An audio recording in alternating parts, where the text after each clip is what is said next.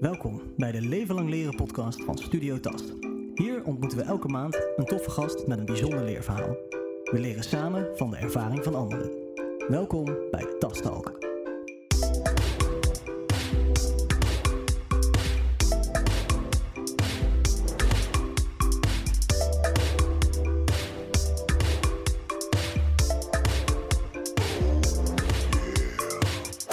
En we gaan het vandaag over iets, naar mijn idee, iets heel bijzonders hebben. Iets waar ik in mijn eigen leven nog niet zo heel veel te maken mee heb gehad. Maar eigenlijk is het gek dat we het eigenlijk niet zo heel vaak over hebben. Het is namelijk zo dat als we geboren worden er maar één ding echt zeker is. Namelijk dat we doodgaan. En het is gek dat we het daar nooit over hebben, precies om die reden. Naar mijn idee zit er best wel een taboe op praten over de dood en kijken hoe we daarmee omgaan. En nou zat ik van de maand te denken van ja, we hebben een nieuwe gast nodig voor de podcast. En het heet de Leven Lang Leren podcast van Studio Tast. Dus waarom hebben we het nooit gehad over een leerzame dood? Nou, ik heb daar zelf niet zo heel veel over te vertellen. Maar ik ben wel heel benieuwd of we daar in ieder geval een leerzaam gesprek over kunnen voeren. Nou, ik heb daarvoor een bijzondere gast meegenomen, Karen Admiraal. En Karen Admiraal werkt voor, of heeft opgericht, Buitengewoon Afscheid. En normaal gezien doe ik enorm mijn best om de onderneming van de gast of de gast zelf helemaal in te luiden. Maar ik denk dat het deze aflevering wel op zijn plek is als jij dat zelf doet, Karen. Kun jij eens uitleggen wat Buitengewoon Afscheid is? Hi, leuk dat ik hier mag zijn. Buitengewoon Afscheid is mijn eigen uitvaartonderneming die ik 2 jaar geleden heb opgezet. Nadat ik vanaf mijn 22e ben ik bezig, dus ik was eerst in loondienst en dacht op een gegeven moment, ik wil het voor mezelf doen. En het is gevestigd in Rotterdam, maar ik begeleid families door heel Nederland.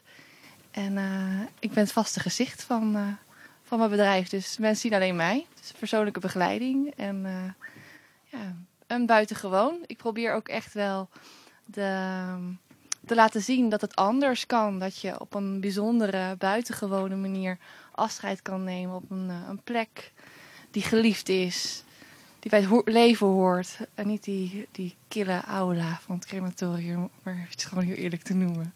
Ja, voor de luisteraars, ik ben denk ik zelf 1 keer in mijn leven bij een uitvaart geweest. Dus ik heb daar zelf niet zo heel veel ervaring mee. Dus ik ben ook heel benieuwd waar dit gesprek heen gaat en hoe we er een mooie aflevering van kunnen maken. Nou ben ik heel benieuwd, wat is naar jouw idee het belang van een uitvaart? Voor mij is het echt het leven het laatste podium geven. Dus het geleefde leven, reflecteren op het geleefde leven en dat een podium geven. Dus ook terug te blikken van, hoe was diegene en hoe kunnen we dat terugbrengen? Dus eigenlijk een eervol podium geven. Maar daarnaast kan het ook een heel troostende, een hele gebeurtenis zijn waar achteraf heel veel steun en troost uitgehaald kan worden. Het is ook een hele goede start voor een goede rouwverwerking. Een uitvaart. Hè. Vaak zeggen mensen van moet je gedaan hebben en blij als het achter de rug is. Maar het kan ook iets troostends en iets heel moois zijn. Dus voor mij is is uitvaart heel betekenisvol. Ja, nee, zeker. En ik kan me ook wel vinden in wat je zegt. Want die ene uitvaart die ik dan meegemaakt heb, dat was een beetje... Wat ik er bijzonder aan vond, was dat het ging toen over mijn oma. Die was net overleden. Of course, want het was een uitvaart. Maar er was ook heel veel familie bij die ik al heel lang niet had gezien. Dus hoewel het natuurlijk een verdrietige gewaarwording was het en ook een soort van family gathering. We waren daar toch weer met z'n allen samen. En al die mensen had je lang niet gezien. Je had veel te vertellen. En daarbij, ik had ook heel erg het idee dat er een soort context gecreëerd werd waarin rouw mocht plaatsvinden. Iets wat naar mijn idee in zo'n gebeurtenis best wel moeilijk kan zijn. Zeker als ik naar mezelf kijk. Omdat ik denk, rouwen, dat is niet iets dat ik even een knopje aanzet en dat gebeurt. Of misschien weet ik wel helemaal niet hoe dat moet of wat het nut ervan is. En ik had heel erg het idee op die uitvaart dat er een context ontstond waar dat dus in kan. Een soort podium, geef het een naam, waarop dat proces plaatsvond. Herken je dat een beetje wat ik zeg? Mm-hmm. Ja, het is een plek waar er inderdaad gehuild en gesteund en getroost en herinnerd mag worden. En dat is ook heel fijn dat er inderdaad een plek is waar dat mag en waar dat kan. Ja. En de persoon ook is zoals ik, waar dat bij mag zijn. waar tranen gewoon gelaten mogen worden. En ja. Nou, je zei al dat je dit vanaf je 22e jaar doet. Ik ben vanaf mijn 22e ook gaan nadenken. Ja, wat wil ik nou doen? Wie wil ik nou zijn? Waar denk ik een mooie bijdrage te kunnen leveren? En nou ben ik wel benieuwd. Dat kan mijn beeld zijn hoor. Maar toen ik 22 was ik niet zozeer bezig met uitvaarten. Want je bent nog best wel jong. Dus ja, tuurlijk, er gaan mensen op allerlei leeftijden komen te overlijden. Maar ik zelf was er helemaal nog niet zo mee bezig. Dus, en daarbij, in mijn beeld, en dat hoop ik vandaag te veranderen, is zo'n uitvaart ook iets waar ik liever op zo'n jonge leeftijd nog helemaal niet mee bezig ben. Dus hoe ben jij er in godsnaam op gekomen om op je 22e dan met uitvaarten bezig te zijn? Kun je daar iets over vertellen? Ja, ik vind dat zelf ook nog steeds heel lastig om dat te vatten. Maar sowieso, ik heb een theater- en een regieachtergrond.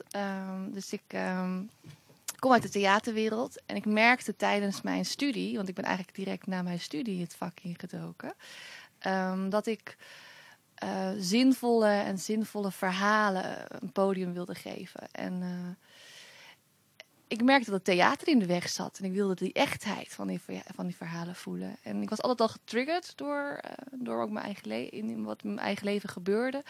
Door de dood en sterfelijkheid. En dat we hier tijdelijk zijn. Dat was eigenlijk altijd al als kind af aan bij mij al vroeg bekend. Dus voor mij was dat geen raar thema. En dat merkte ik ook dat ik dat terugbracht in mijn theaterstukken.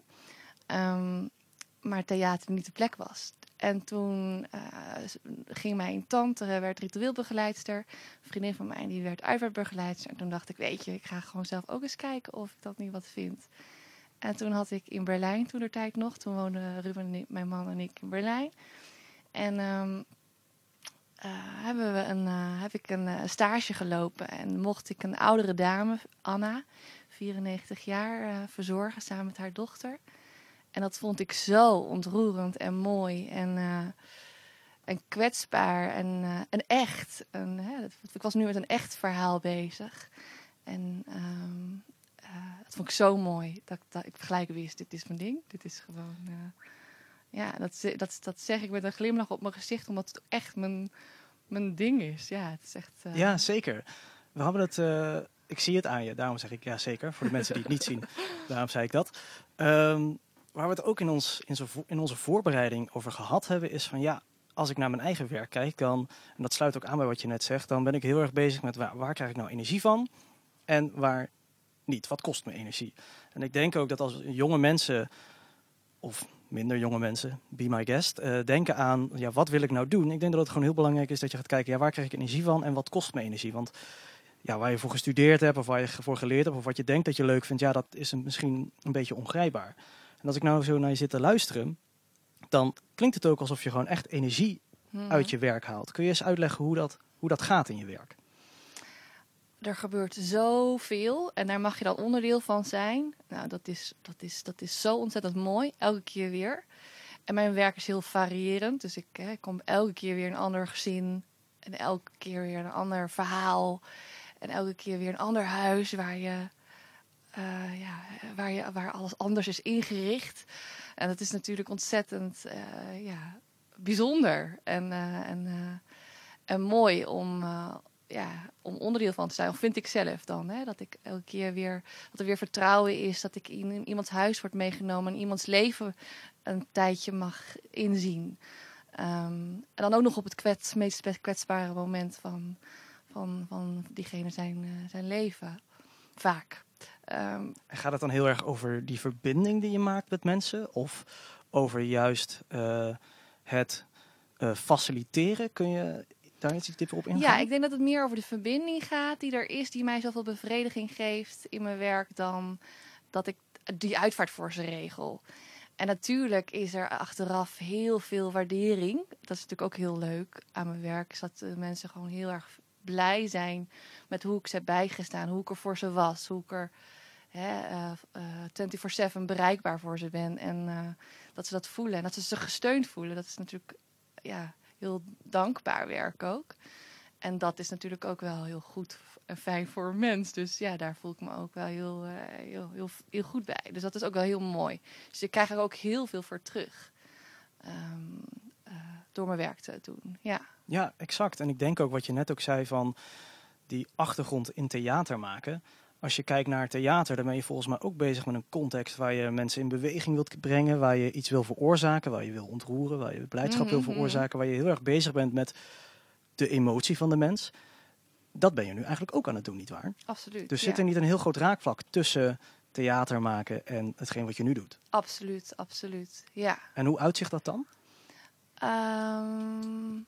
Het bewust stilstaan bij het theater is het ook eigenlijk. Het bewust stilstaan bij het verhaal. Het verhaal zien en ervaren.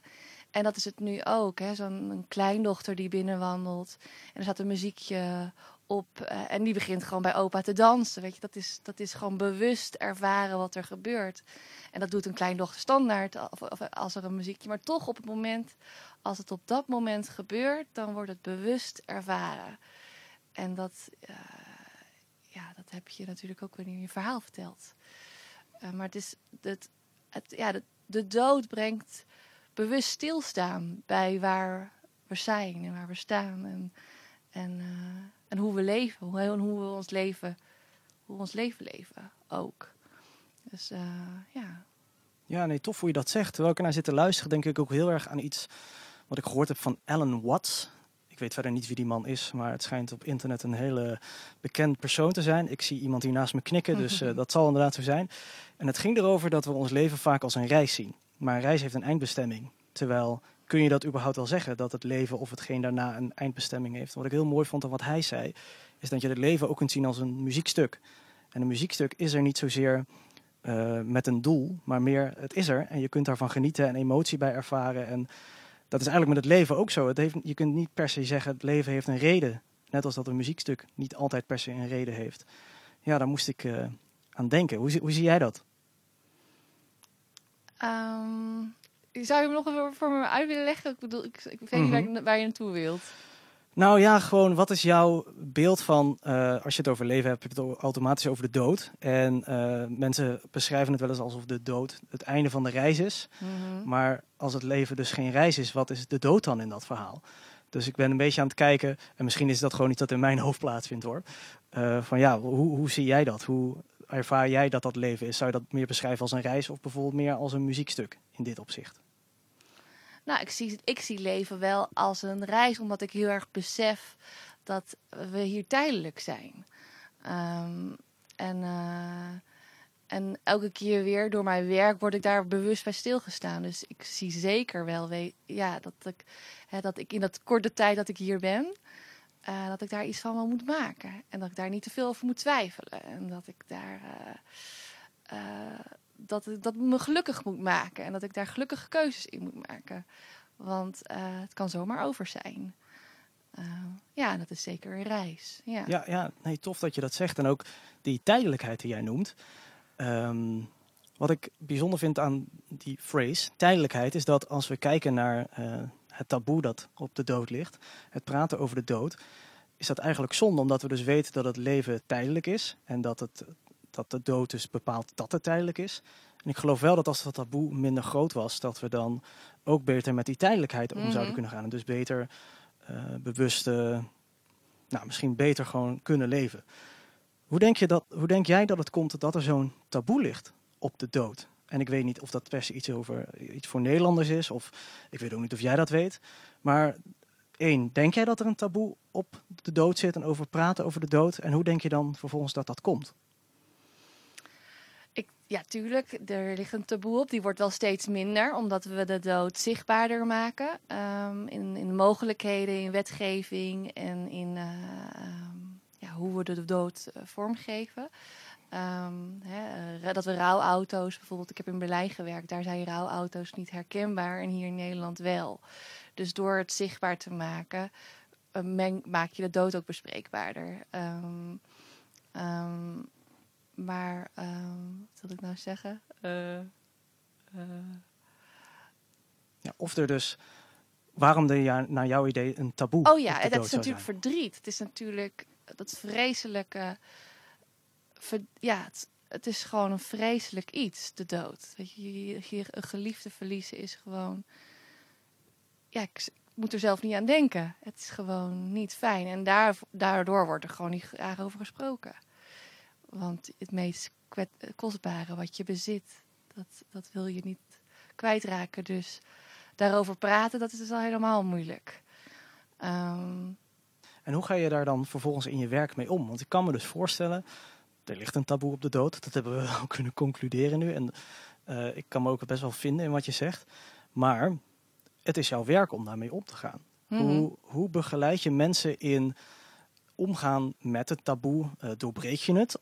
Of ben je juist meer bezig met de perceptie die iemand er dan gewoon op dat moment over heeft? Hoe ga je om met het taboe op de dood in je werk? Ja, nou ik ben sowieso ook, doordat ik zo'n creatieve achtergrond heb, heel erg van het visueel maken. Dus het zichtbaar maken van de mogelijkheden en daarin ook inspireren. En ik denk dat ik daarmee ook de taboe een beetje doorbreek. Door te laten zien dat je op een ontzettend mooie locatie een afscheid kan vormgeven. Met bijzonder rouwvervoer. Daar laat je en daarbij horende verhaal laten zien. Daarmee denk ik wel de taboe te kunnen doorbreken. Dus het bespreekbaar en zichtbaar maken. Het meer visueel zichtbaar maken. Maar ook gewoon aantrekkelijk zichtbaar. Dus niet de kille mogelijkheden. Maar gewoon ook die bij het leven horen. Maar ook toch door lef te hebben in mijn begeleidingen. Dus door als mensen zeggen van... Goh, we willen het er liever niet over hebben. Te vragen waarom ze het er liever niet over willen hebben. En uiteindelijk dan toch merken dat het uiteindelijk toch gebeurt. En is dat dan angst, denk je? Of wat beweegt hen er dan toe om niet met jou daar in het begin over te willen praten of daar onderdeel van te zijn? Heb je angst. Angst? Ja, is pure angst. Ja. En denk je dat visuele, het mooier maken, niet het killen, maar het licht te laten zien, dat ze helpt om over die angst heen te stappen? Of is dat iets anders, denk je? Dat is iets anders, ja. Ja. Maar wat dan? Ja. Nou ja, ik mocht laatst een familie begeleiden. En daar had ik alleen het gesprek met de kinderen. En niet met de man die zelf komt te overlijden. Hij is 92. En hij wil er gewoon niet over hebben. Over hoe de toekomst eruit gaat zien voor zijn kinderen. En zonder hem. Maar zij wilde wel al een soort van zekerheid. Van ja, ik wil het geregeld hebben. En... dat is natuurlijk heel lastig voor hun om zonder dat hij dat wist met mij al in contact te komen. En ook in het gesprek eigenlijk heel veel vaak te horen te krijgen van ja, hij laat het aan ons over en wij mogen het voor hem beslissen, wat heel veel gebeurt, omdat we het er niet over willen hebben. Maar uiteindelijk, aan het eind van het gesprek bleek toch van ja, het geeft me toch wel een fijn gevoel als ik het toch even vraag aan hem. Want dan weten we dat we het zeker goed doen. En dan geeft het ons rust dat we goede keuzes maken. En uiteindelijk blijkt nu dat er hele mooie gesprekken zijn ontstaan. Doordat ze het erover hebben gehad. En die waren helemaal niet naar. Uiteindelijk, het was natuurlijk moeilijk om dat gesprek aan te gaan. Maar op het moment dat ze het erover hadden, heeft het iets heel moois en iets heel kwetsbaars en iets heel juist over het leven ging. En hoe hij het leven wil achterlaten en wat hij aan hun achter wil laten. Dus door het te vragen en ze de ruimte te geven dat er geen antwoord hoeft te zijn, maar toch tot triggeren dat een antwoord wel handig is. Ja, daarmee heb ik volgens mij ook het een beetje doorbroken. Ja, exact. En ik denk ook, nu ik zo naar je zit te luisteren, en dan hoor ik zo graag van jou of dat waar is, van je bent ook een beetje een persoon op dat moment die hen begeleidt in hoe ze om kunnen gaan met hetgeen wat er op dat moment zich afspeelt. En laat ik dat even uitleggen, want het kan misschien een beetje vaag klinken nu. Ik denk dat in de situatie die je net benoemt, dat het voor al die personen best wel moeilijk is om te praten vanuit zichzelf. Ze hebben zelf op dat moment niet de capacity, de kracht om dat zelf open te breken. En doordat jij daar dan bent en door de juiste vraag te stellen, door de juiste context te keren wel dat openbreekt, help je hen niet alleen met het proces dat op dat moment plaatsvindt, maar ik denk ook wat er daarna plaats gaat vinden. Want stel, ze hadden die vragen niet gesteld en hun familielid, hun geliefde was er niet meer, dan hadden ze daar misschien wel last van kunnen hebben. Mm-hmm. Zie je dat hetzelfde? Of? Ja, absoluut. Dus Oh ja. precies dit is precies waar het om gaat. Ja. En wat vind jij van die rol die je op dat moment aan hebt? Is dat iets wat je actief doet? Of is dat iets wat je gewoon automatisch doet in dat hele proces? Ja, het gebeurt automatisch, want ik praat nergens anders over. Want ze willen dat ik die uitvaart ga regelen. Dus ja, we moeten het erover hebben. Nee, het gebeurt automatisch. En het is natuurlijk prachtig om dat ook weer. Is ook een stukje terug naar de voldoening die ik van mijn werk krijg. Het is natuurlijk prachtig om terug te horen. We hebben dat gesprek gehad, Karen. En het heeft ons rust gegeven. Ja, hoor je nog wel eens later van... Nou weet ik niet hoe dat gaat hoor. Maar stel je hebt een uitvaart gedaan en je hebt dit kunnen veroorzaken. Komt het wel eens voor dat je dan een jaar later zo iemand spreekt... en dat je nog eens vraagt van... hey, hoe is dat gegaan? Of dat diegene daarover vertelt. Kun je eens een voorbeeld noemen of een herinnering ophalen van iets dat je later terug hoorde... wat ook weer over dit stukje ging? Juist over dat stukje begeleiding. Ja, ik moet dan gelijk aan een hele concrete situatie denken... waar ik... er was een stel, 2 vrouwen. En tijdens het voorgesprek, wat ik ook weer met hun had... ik doe heel veel voorgesprekken, dus het voorbereiden van zo'n uitvaart... merkte ik gewoon, ze waren super verliefd op elkaar... en kon niet van elkaar afblijven.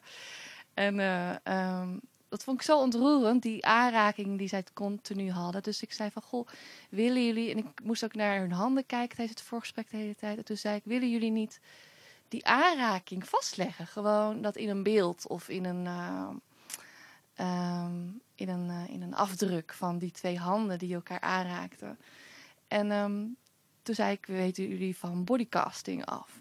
Bodycasting, zo'n beeld. Ik weet niet of dat allemaal mooi vindt staan in mijn woonkamer, maar toch raakten ze dat. En toen hebben ze dat gedaan. Dus hebben ze samen, toen zij nog goed te been was, we hebben ze... die afdruk gemaakt waar ze elkaar vasthielden. En nu hoor ik nog met regelmaat dat beeld... dat ze dat heel vaak aanraakt. En dat er zelfs nog plekken zijn, want zij is er niet meer. Maar dat ze dus heel vaak nog naar het beeld kijkt en aanraakt. En dat er plekjes... dat gebeurt ook bij bestandbeelden waar je dan ziet wat er te veel aan heeft gezeten. Zo plekjes vervagen. Dat ze zei laatst van... ik durf er eigenlijk nu bijna niet meer aan te zitten. Terwijl ik er zo graag aan zit. Omdat ik bang ben dat uiteindelijk het beeldje daarmee beschadig. Maar ja, daarmee merkte ik ook van... goh, hoe belangrijk die tips zijn. En die mogelijkheden die ik bied. Voor een later proces ook. Ook fotografie. Uitvaartfotografie is ook zoiets belangrijks. Voor later. Het tastbaar bewijs van wat er was. Ja, en vooral dat tastbare wat je net benoemt, letterlijk. Ja. Het tastbaar maken van het rouw, het liefdeproces. Ik denk dat die 2 in het verhaal wat je net vertelt, maar misschien normaal gezien wel heel dicht bij elkaar liggen. En dan ook het tastbaar kunnen maken van dat proces dat dan plaatsvindt. Snap je dan wat ik bedoel? Mm-hmm. Nou, wij heten Studio Tast, dus we zijn er ook op een andere manier mee bezig dan jij. Maar ik denk dat het wel raakvlakken heeft, omdat ik heel erg geloof dat het tastbaar maken van...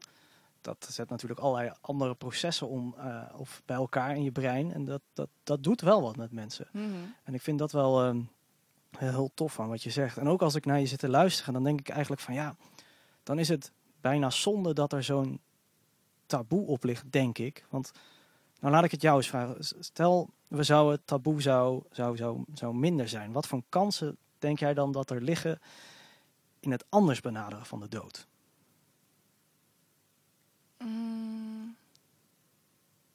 Ja, ik denk dat er heel veel mooie open gesprekken ontstaan over waarom we hier zijn en waarom we goed voor onszelf, maar ook voor moeder natuur moeten zorgen. Veel bewuster leven. Dat Die tijdelijkheid eigenlijk. Ja, weer, hè? ja. Ja, als we anders om zouden gaan met hetgeen wat ons staat te wachten, zouden we dan ook anders omgaan met hetgeen wat nu plaatsvindt. Juist, ja. Ja, het doet me, en dat zei ik tijdens ons gesprek, zei ik dat ook al. Dat doet me erg denken aan een boek dat ik ooit las. En dat kennen sommige mensen wel. Het is een heel hip boek.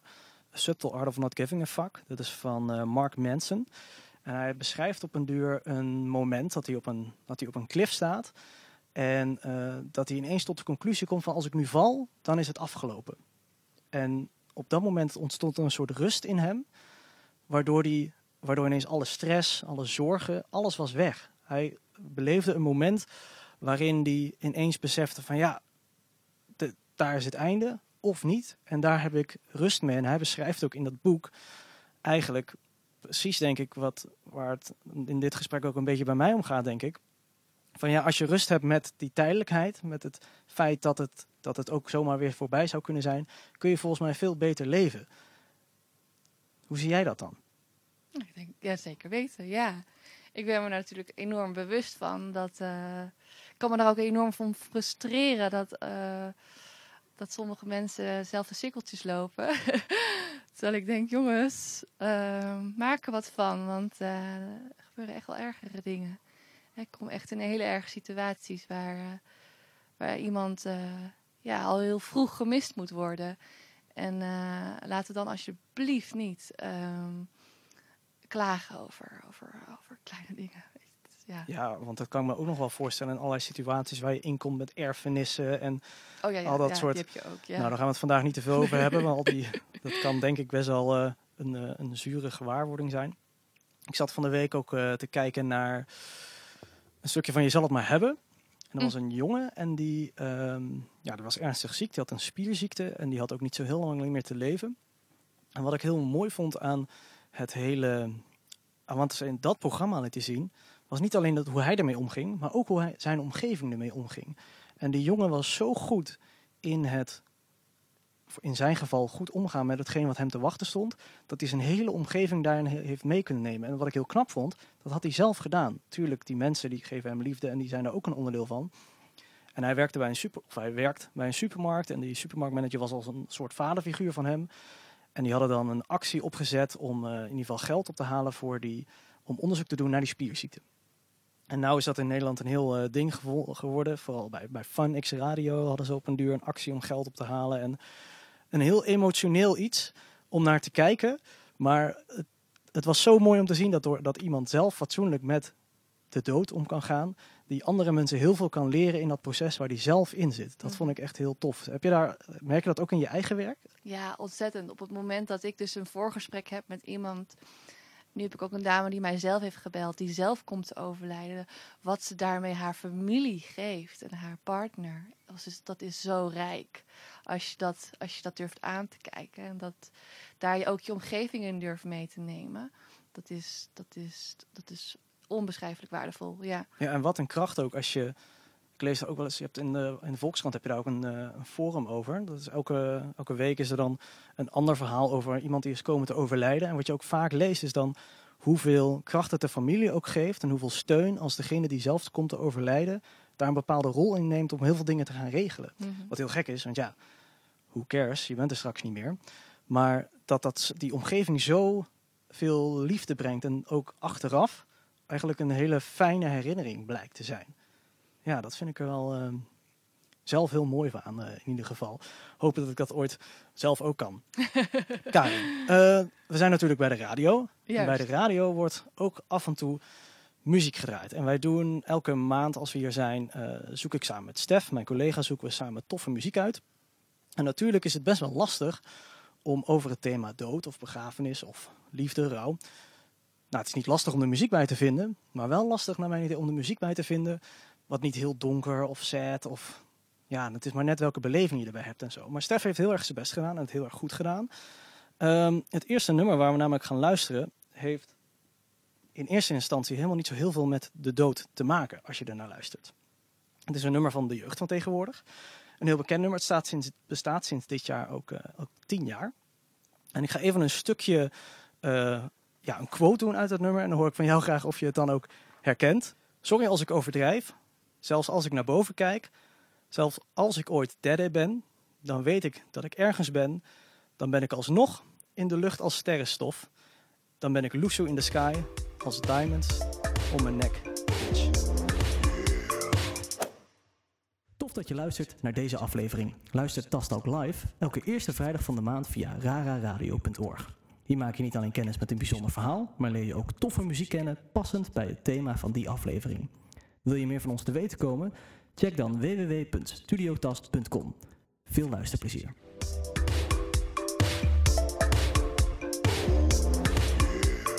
We straks, waar we mee eindigden, was eigenlijk, we hadden het een beetje over het taboe over de dood. En Karen stipte al een beetje aan van ja, eigenlijk als we dat taboe niet zozeer weghalen, maar als we anders met het idee over de dood omgaan, dan zullen we misschien ook wel beter met het leven om kunnen gaan. We hebben het heel erg gehad over tijdelijkheid.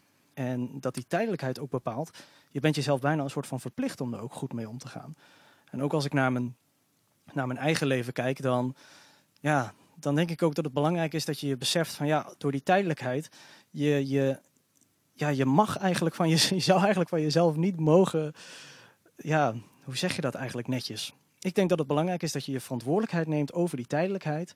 En dat je dus ook snapt van ja, ik heb gewoon die verantwoordelijkheid naar mezelf, naar mijn omgeving. Ik kan niet gaan zitten sukkelen. En dat betekent niet dat je geen fouten mag maken. Sterker nog, fouten maken is enorm belangrijk in het leven. En daar leer je ook heel veel van. Maar neem je verantwoordelijkheid over dat je er gewoon fatsoenlijk mee om kan gaan. Nou, ik weet niet of ik helemaal land bij jullie. Maar Karen, hoe zie jij dat? Je hebt het over die tijdelijkheid van de dood gehad. En je bent daar in je werk veel mee bezig. Hoe zie jij dat in je eigen dagelijks leven? Hoe ben je er op dat moment mee bezig? Nou ja, nu jij noemt verantwoordelijkheid, dan denk ik ook heel vaak aan wat ik ook heel vaak terugzie in uitvaarten, is dat je hebt je eigen leven, je eigen bubbel met je partner en je eventueel kinderen, maar ook het leven eromheen met je familie en je vrienden, door daar ook heel verantwoordelijk en dat ook heel erg te koesteren. Want op het moment dat iemand wegvalt, dan heb je hun. Dan val je terug op hun. En dat besef ik me heel vaak. Dat als ik dan bij een uitvaart ben, waar vaak dan echtgenoot wegvalt, dan denk ik, jeetje joh, zo fijn dat jullie zo'n sociaal leven hadden. En, het sociale vangnet bedoel je? Juist, ja. En dat goed te onderhouden. En daarin alles altijd bespreekbaar te maken als er iets niet lekker zit. Dat gewoon te noemen. En je kwetsbaar op te durven stellen. En emoties te mogen laten zijn. En te koesteren ook. En daarvoor te knokken. Als het even niet... Ja, en dat knokken is vooral, denk ik, belangrijk. Ook... En dan zeker als je het hebt over knokken, dat doet me een beetje denken aan iets wat een middelbare school van mij, de docent, ooit zei. Van, ja, je wil eigenlijk nooit met ruzie van huis weg. Nee. Want je komt ooit een keer terug thuis en stel, er is iets gebeurd. Iemand is somehow komen te overlijden. Ja, dan heb je echt een heel naar einde gehad. Dus die verantwoordelijkheid ook weer daarin nemen en inderdaad durven vechten voor hetgeen wat je zelf en wat een ander lief heeft. Het doet me ook een beetje denken aan, ik beschrijf het soms wel eens ook als ik mijn eigen vriendengroep beschrijf of überhaupt het sociale leven als een soort driehoek waarin jij zelf bovenaan staat en de fundering bestaat uit al die andere mensen. Nou, die groep uit andere mensen, die kan niet zonder jou bestaan, want jij steekt daar energie in. Maar ook jij kan niet bestaan zonder die groep, omdat zij weer energie in jou steken. En ik denk dat ik kan me goed voorstellen, tenminste, dat tijdens uitvaarten heel erg naar boven komt. Ja, elke keer weer, ja.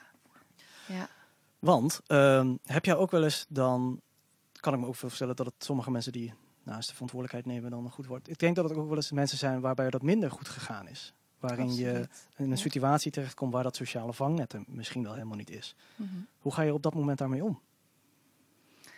Ja, soms is dat, zijn factoren waar je helemaal niet... ben je gewoon heel oud en is iedereen om je heen weggevallen. En had je dat wel in je leven... maar dan is het er gewoon niet meer.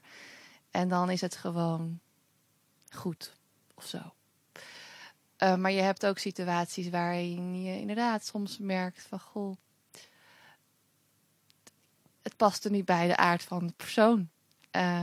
Ja, dat kan natuurlijk ook. Gewoon. Ja. Ik bedoel, het is niet dat het een must is om de hele dag lekker happy-peppy met iedereen te zijn. Sommige mensen zijn daarin gewoon wat introverter. En ja... En ik vind er eigenlijk weinig van, omdat ik zo mijn leven niet leid of zo.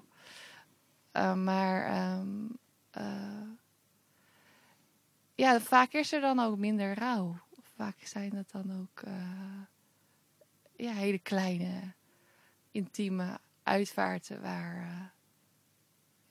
die zijn er ook, hè? Nee, zeker. En waar het me ook een beetje aan doet denken van... We hadden het daar straks ook even over het hele rust vinden in. ik kan me ook voorstellen, misschien wel in zo'n situatie, en misschien überhaupt wel als het over de dood gaat, dat als je eenmaal weet dat je gaat, dat of je nou mensen of niet om je heen hebt, ja, er is toch, denk ik, een bepaalde vorm van rust, maar dat weet jij vast beter dan ik, in die persoon. Verschilt dat nog bij mensen die wel zo'n sociaal vangnet hebben of niet? Die rust die ze meemaken, of misschien is er wel helemaal geen rust. Misschien kun jij daar iets over vertellen. Wat is vaak hoe iemand zich gedraagt of hoe iemand zich voelt zo op het einde? Je bedoelt als iemand wetend dat hij sterven... Bijvoorbeeld, ja. Die vraag stel ik eigenlijk zelden aan mensen. Ik zie nu een dame volgende week. Ik zou het er wel kunnen vragen of hoe zij daar... Maar heel veel mensen volgens mij vinden rust in dat ze het ook niet weten. En dat ze hopen dat het goed is.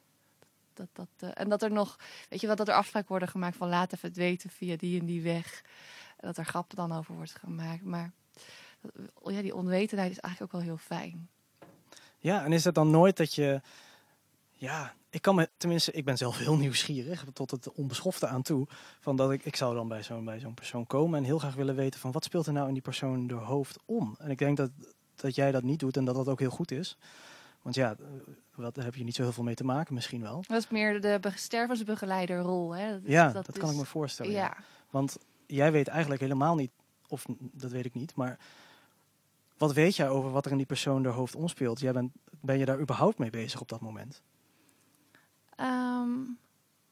Soms zie ik bijvoorbeeld dat het loslaten moeilijk is. Hè? Wanneer iemand jong is met kinderen en lukt het ook zo iemand, hoe ziek diegene ook is, het leven te rekken. Omdat ze nog niet bereid zijn dit aardse bestaan te verlaten. Uiteindelijk moeten ze dat wel zelf doen. En kan ik alleen maar luisterend oor zijn. En aangeven dat ik ze voor ben als het zover is.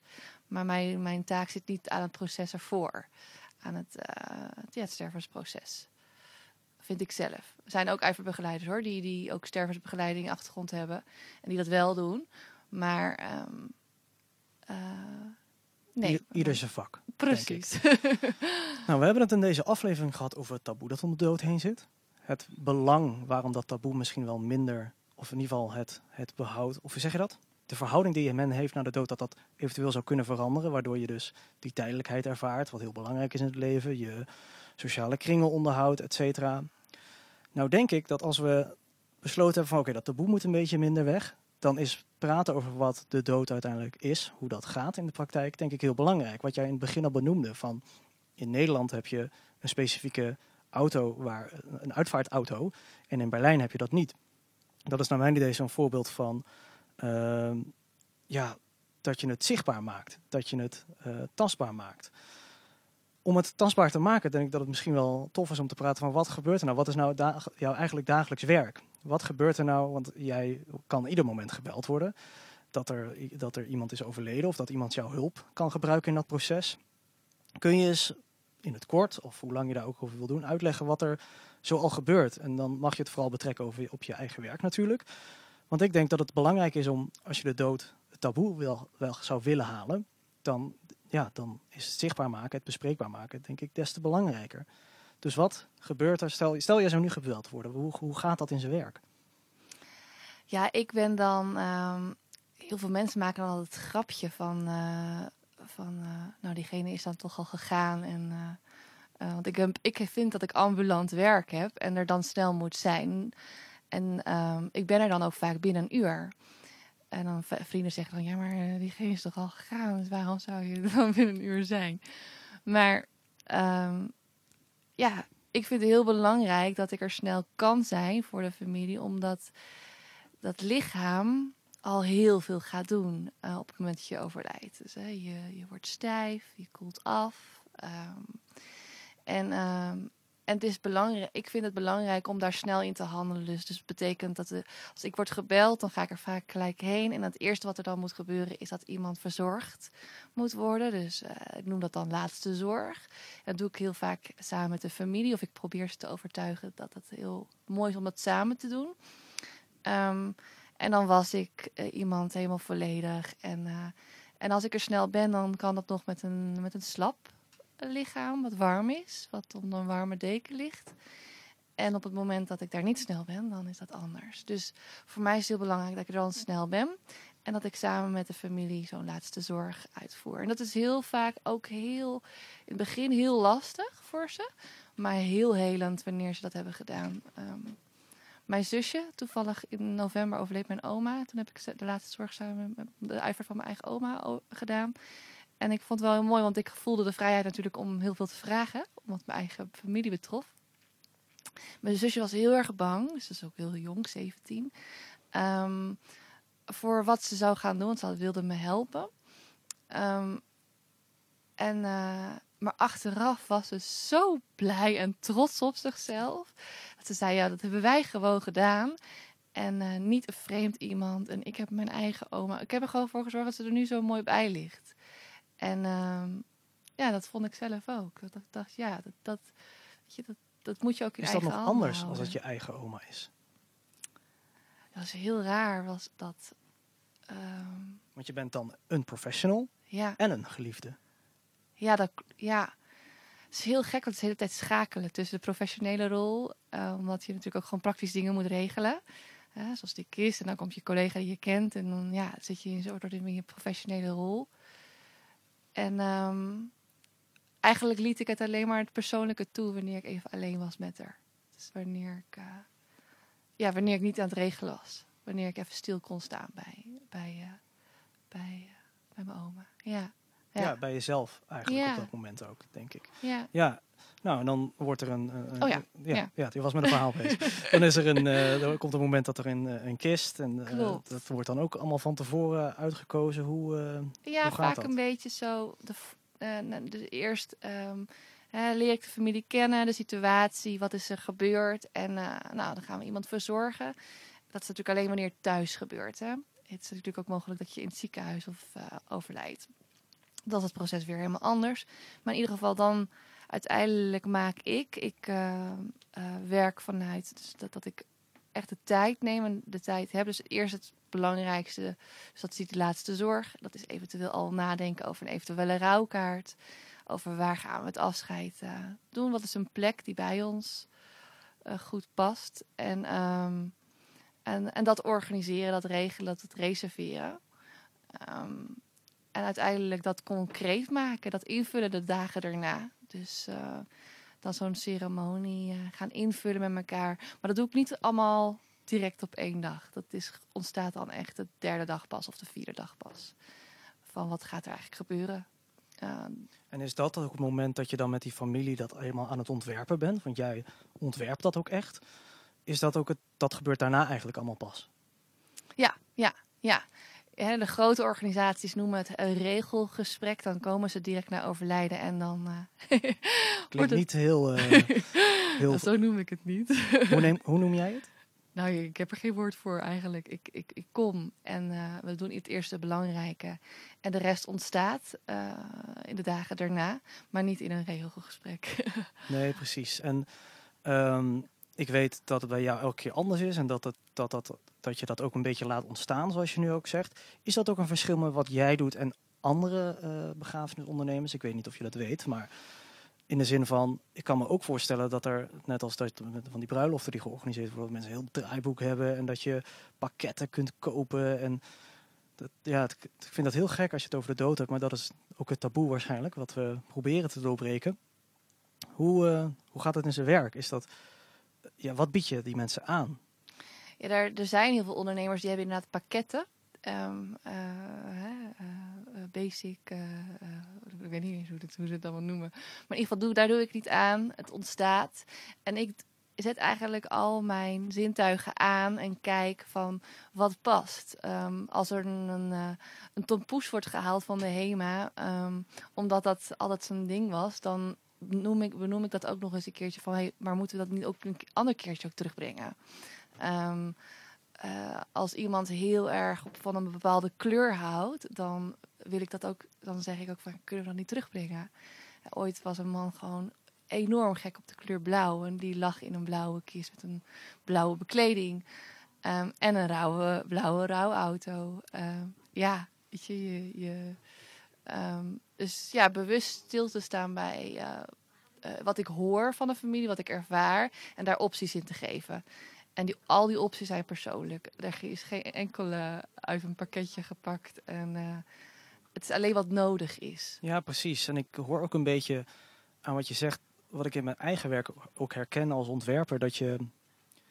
Als ontwerper denk ik dat je heel goed moet zijn in hetgeen wat iemand in zijn hoofd heeft en waar hij zelf niet bewust van is. Mm-hmm. Dat ten eerste eruit halen en die persoon daar bewust van willen maken. Zoals je ook aangeeft van ja, iemand kan ineens plots zeggen ja, de kleur blauw was heel belangrijk voor die persoon. Maar die persoon kan misschien zelf wel helemaal niet doorhebben dat dat dan Precies. ook kan. Ja. Want dat is dus ook een rol die als uitvaartontwerper denk ik dan ook neemt, nietwaar? Ja, ik vind ook echt dat ik moet inspireren. Dat ik moet aanvoelen van wat past, wat klopt. En daar opties in moet benoemen.